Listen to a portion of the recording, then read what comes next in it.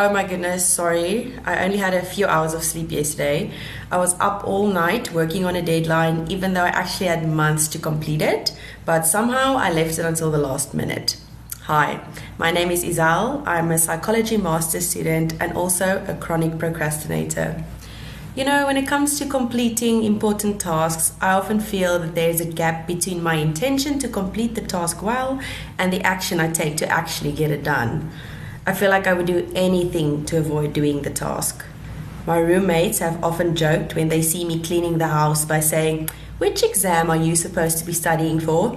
Because I literally procrastinate by cleaning. When I eventually sit down to do the task or start studying, I am distracted and yet also rushed and overwhelmed by how much work there is for me to do with so little time left.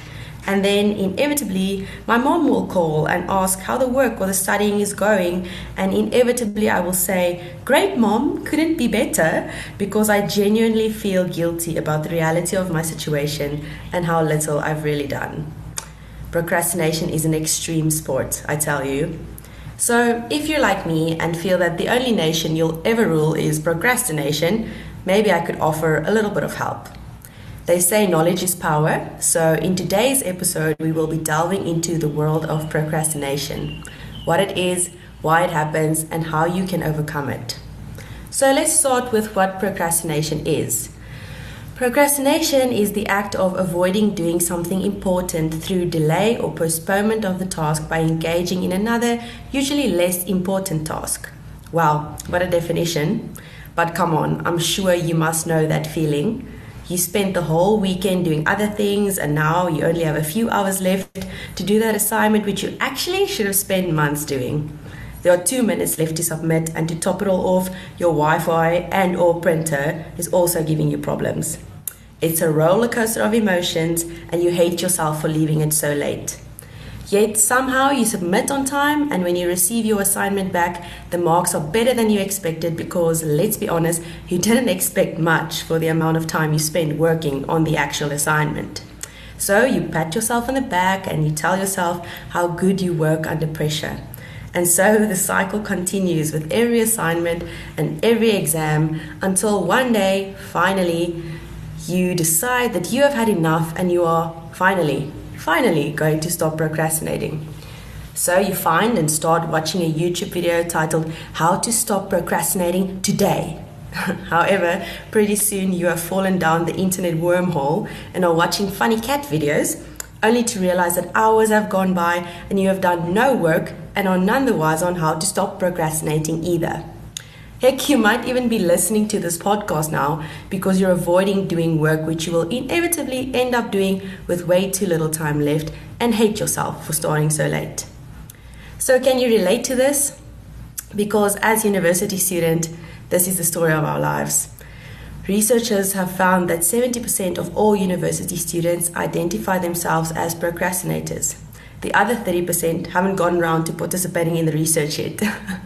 I'm kidding, that was a joke, but seriously, students are really more prone to struggle with chronic procrastination, particularly known as academic procrastination. Mostly because we are constantly bombarded with challenging workloads and numerous deadlines, but possibly also because the prefrontal cortex of our brain, which controls planning and decision making, is still developing during our student years. And although it might seem harmless to only give yourself a mini heart attack every few weeks you have to submit an important work task, chronic procrastination can actually have serious consequences. Constantly putting things off not only means you get less done, it's also really stressful and can lead to feelings of shame, guilt, anxiety, regret, and even just feeling inauthentic. So statistics have also shown that over the long term, chronic procrastinators tend to earn less money, they experience higher levels of anxiety, and they even run a greater risk of cardiovascular disease. So, fun fact, the current pandemic we are facing has also led to new kinds of procrastination. Have you ever found yourself putting off important tasks more, maybe during lockdown? Maybe ignoring your big deadline in order to do something ridiculous like painting a wall or rearranging your whole bedroom. This is known as productive procrastination, when people avoid an important task by completing another less important task in order to feel productive during an extremely stressful pandemic.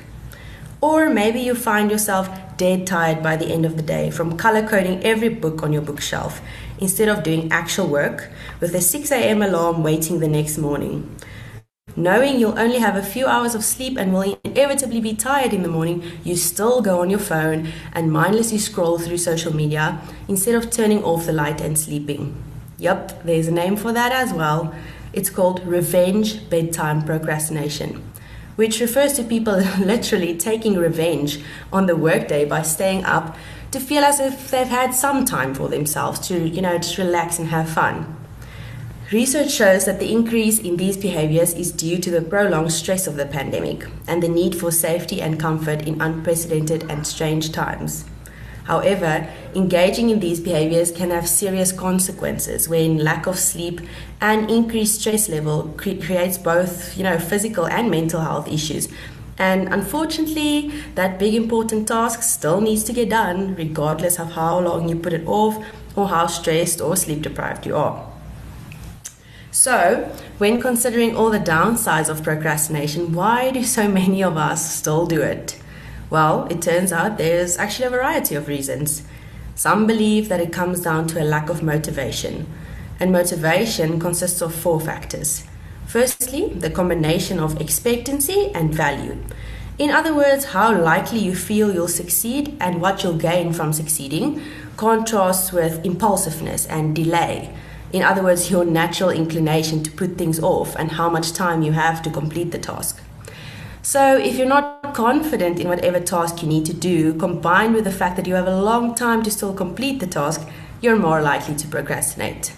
However, as the deadline draws closer, the consequences of not completing the task starts to weigh heavier than the fact that you are not confident in what you're supposed to do, and therefore you are more likely to get started. So it's called the temporal motivational theory. But other theories focus more on avoiding negative emotions and our brain's wiring and reward system. In fact, let's see if you can relate to any of these statements. You have a strong drive for success, but also a strong fear of failure. Or maybe you believe your performance says something about your self-worth. Maybe you consider yourself to be a bit of a perfectionist, or you seek social validation and approval.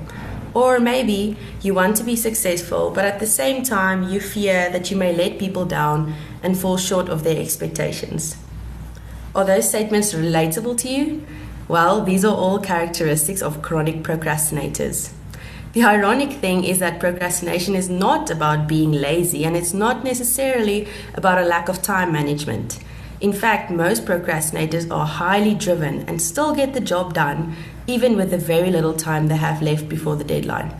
So rather, theorists believe that procrastination occurs because people want to avoid feeling negative emotions related to the statements stated earlier. So it might be because the assignment is hard and it makes us feel dumb, or studying for that big exam is really overwhelming, and therefore we want to avoid feelings of confusion, feeling inadequate, or letting people down. And to avoid those feelings, we need to avoid the task that will potentially cause these feelings. So, we are a species who is focused more on instant gratification rather than delayed gratification. Although we may experience discomfort in the final moments before a task is due, we rarely ever think about the past or the future when procrastinating. We just want to feel better right now. And avoidance brings immediate relief from the distress associated with the task. So when we avoid, our brain's reward system kicks in and rewards us for the instant gratification caused by the avoidance. And right there is how the vicious cycle is kept in place by our own brains. Now, depending on which of the earlier statements you could relate to, you might actually be one of 6 different types of procrastinators. The first 3 types have procrastination tendencies that are driven by feelings such as anxiety, while the other 3 are driven by boredom and frustration, also known as a low frustration tolerance. Low frustration tolerance is a belief that we won't be able to cope or put up with the frustration of the mundane, repetitive, or boring aspects of a task or situation. Now, The first step to overcoming procrastination is to identify the type of procrastinator you are, as well as the negative emotions you are trying to avoid that causes you to procrastinate. So let's look at these different procrastinators and play a little finger down challenge while we're at it. How it works is you put your hand up and put a finger down each time a statement relates to you. If you have 2 or 3 fingers down, you most likely fall into the category described. Are you ready? Okay. Put a finger down if you don't start that important or difficult task because deep down you don't believe you'll be able to do it. Put a finger down if you fear you won't succeed. And put a finger down if you feel anxiety at just the thought of failure. If you put fingers down here, you might be our first type of procrastinator, the warrior. And with that I mean worry, not fight warrior. For this type of procrastinator, the negative emotions he or she is trying to avoid is the feeling of failure and all its associated emotions, such as guilt and inadequacy. I mean, you can't fail if you never start the task, right? Or at least that's what your brain tells you, and therefore you never make an attempt to start in the first place. But we all know the reality is that you are in fact guaranteed to fail if you don't start the assignment or never study for the exam. But fear not, we will look at solutions to this problem soon enough. Let's look at our second type of procrastinator. So, put a finger down if you feel that all conditions must be perfect for you to start with something. Put a finger down if not doing something perfectly is the same as failing it completely. And put a finger down if you often tell yourself things like, if I don't get a distinction for this or do really well, then I'm a failure. If you put down a lot of fingers here, you might be the procrastinator known as the perfectionist type. For the perfectionist, failure equates to not doing the task perfectly. I'm the kind of person that tells myself that I can only start studying for my exams once my whole house is neat and my books are color-coded and in alphabetical order. So I spend so much time trying to make irrelevant conditions perfect that I never actually get to sitting down and studying until it's too late. Because let's be real, perfect conditions rarely, if ever, exist. So let's look at our third type of procrastinator. Put a finger down if you often commit to too many tasks because you feel bad for saying no. Put a finger down if you have very, very high standards for yourself. And put a finger down if you struggle with prioritizing. If you put down 3 fingers here, you might fall into the procrastination category of the overdoer. The classic overdoer belief around procrastination is, if I don't accomplish all of this, then I'm not good enough.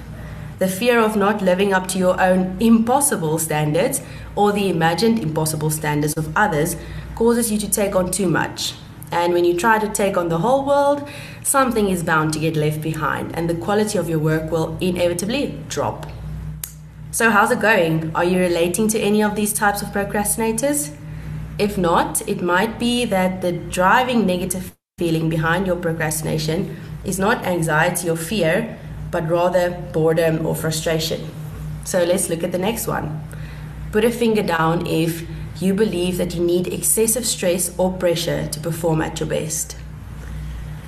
Put a finger down if you believe that stress increases motivation. And put a finger down if you often feel bored when you are not in high-paced, stressful environments. If this sounds more like you, you might fall into the procrastination category of the crisis maker.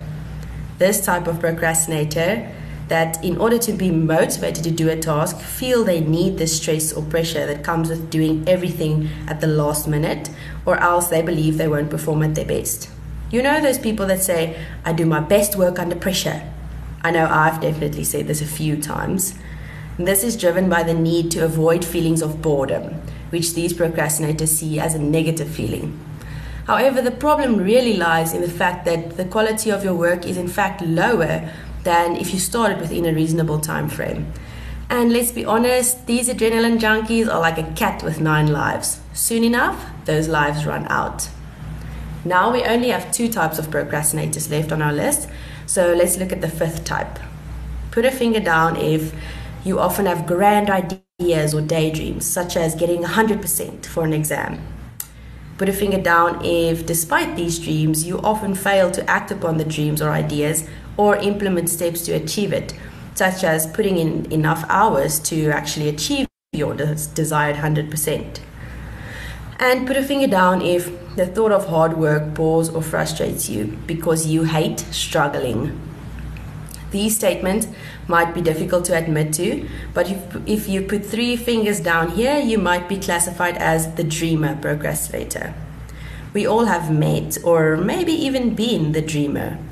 Like most people, the dreamer hates feeling frustrated with not having something occur easily or being naturally good at something, and therefore tries to avoid these feelings by avoiding the task altogether. So are you maybe not relating to any of these procrastinators? Maybe the last one will change your mind. You know the drill. Put a finger down if you become angry or frustrated at having to do stupid or small tasks given to you by someone else. Put a finger down if you believe that there are more important tasks that are worthwhile. And put a finger down if you believe you should be able to do what you want when you want. If you put down a lot of fingers here, you might be our last type of procrastinator, the defier. No one likes doing anything they don't like. I mean, it's much more fun to watch Netflix than it is to complete an assignment that counts 2% of your year mark. In fact, how dare the lecturer give you such a large assignment for only a few marks?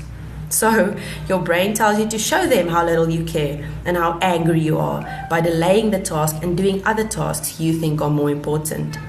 However, what these defiers are forgetting is that they'll have to do that task eventually, because not doing it will have consequences, such as failing the assignment, which could ultimately lead to failing the module. So, now that you are literally a pro in terms of knowing all there is to know about procrastination, you probably want to know how to overcome your procrastination tendencies, right? Well, luckily there are many different solutions for you to try out. Research shows that in order to combat the negative emotions you are trying to avoid by procrastinating, you need to become aware of them and start to accept them. Therefore, acknowledge that you are a human with personal failings who makes mistakes and forgive yourself. Engage in some self-compassion.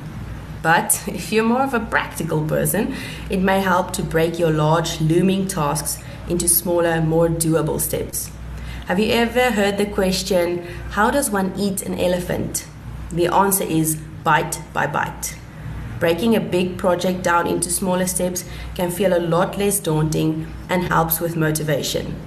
By achieving a small task, you kickstart your adrenaline and endorphins, and suddenly you're more motivated to take on the next step and the next, until eventually you have completed the large task. You have eaten the elephant. In order to determine which smaller steps to take, you could ask yourself the following 4 questions regularly when you find yourself procrastinating on a large task. The first one is, how would successful people achieve this goal or task? Or how will I feel if I don't complete the task on time? Or what if I run out of time to complete the task to my own high standards? You could also ask yourself, what is the one thing I can do to make sure I finish on time? And what is the first or the next small thing I need to do? So if you're still not convinced that procrastination is all bad, well, you're actually kind of right, in a sense. I mean, each villain has a backstory, and research has shown that although procrastination has devastating negative effects when engaged with on a constant basis, it may also hold benefits when used strategically. This includes giving us an energy boost due to the adrenaline released by the fear of not completing something on time, forcing us to focus due to the small amount of time we have left to complete the task, and teaching us to work faster. Procrastination has also been associated with increased creativity, because when we actively decide to put off a task for a while, our brain is still trying to find solutions behind the scenes, which leads to more imaginative ideas when it comes to completing the task. However, there's a catch. This type of procrastination has to take place actively instead of simply putting off the task due to anxiety or boredom. In the end, deciding whether to procrastinate comes down to the age-old argument of quality over quantity. By procrastinating, you're putting yourself under pressure, and when pressure goes up, your concentration decreases and the quality of your work also goes down. Not to mention the crash that comes after you have submitted your assignment when all that adrenaline leaves your body. I know you know what I'm talking about. So the only time that pressure has no effect on the quality of your work is when you are so used to completing a task that no amount of pressure can affect its quality. Therefore, procrastinating on tasks you know well is not a bad strategy for getting the energy you need to get these tasks done as quickly as possible. This could be tasks where the quality of your work is not as important, such as brainstorming or doing a weekly report for one of your classes, or maybe making a summary which isn't for marks. However, when quality matters, or it's the first time you're doing something, then procrastination is not a smart choice. So, if you have a big exam or presentation lying ahead which requires time for studying and brainstorming and research, it would be best to plan ahead and avoid procrastination at all costs. This will keep you from feeling under pressure and having your work be negatively affected. In conclusion, although procrastination is not all bad, always be careful of turning a vice into a virtue. If you found this podcast useful and would like more practical tips on overcoming procrastination and using it to your advantage, feel free to check out the Joy of Procrastination podcast channel by Dean Jackson and Dan Sullivan. Personally, reading the book Eat That Frog, what a title, I know, by Brian Tracy has also helped me a lot when it comes to procrastination. And come on, my fellow procrastinators, you would agree that also reading a self-help book instead of working on that big presentation is technically not procrastinating, right? But on a serious note, at the end of the day, you hold the power of procrastination in your hands, and only you can decide whether you'll be using those powers of procrastination for good or for evil. So choose wisely, young grasshopper.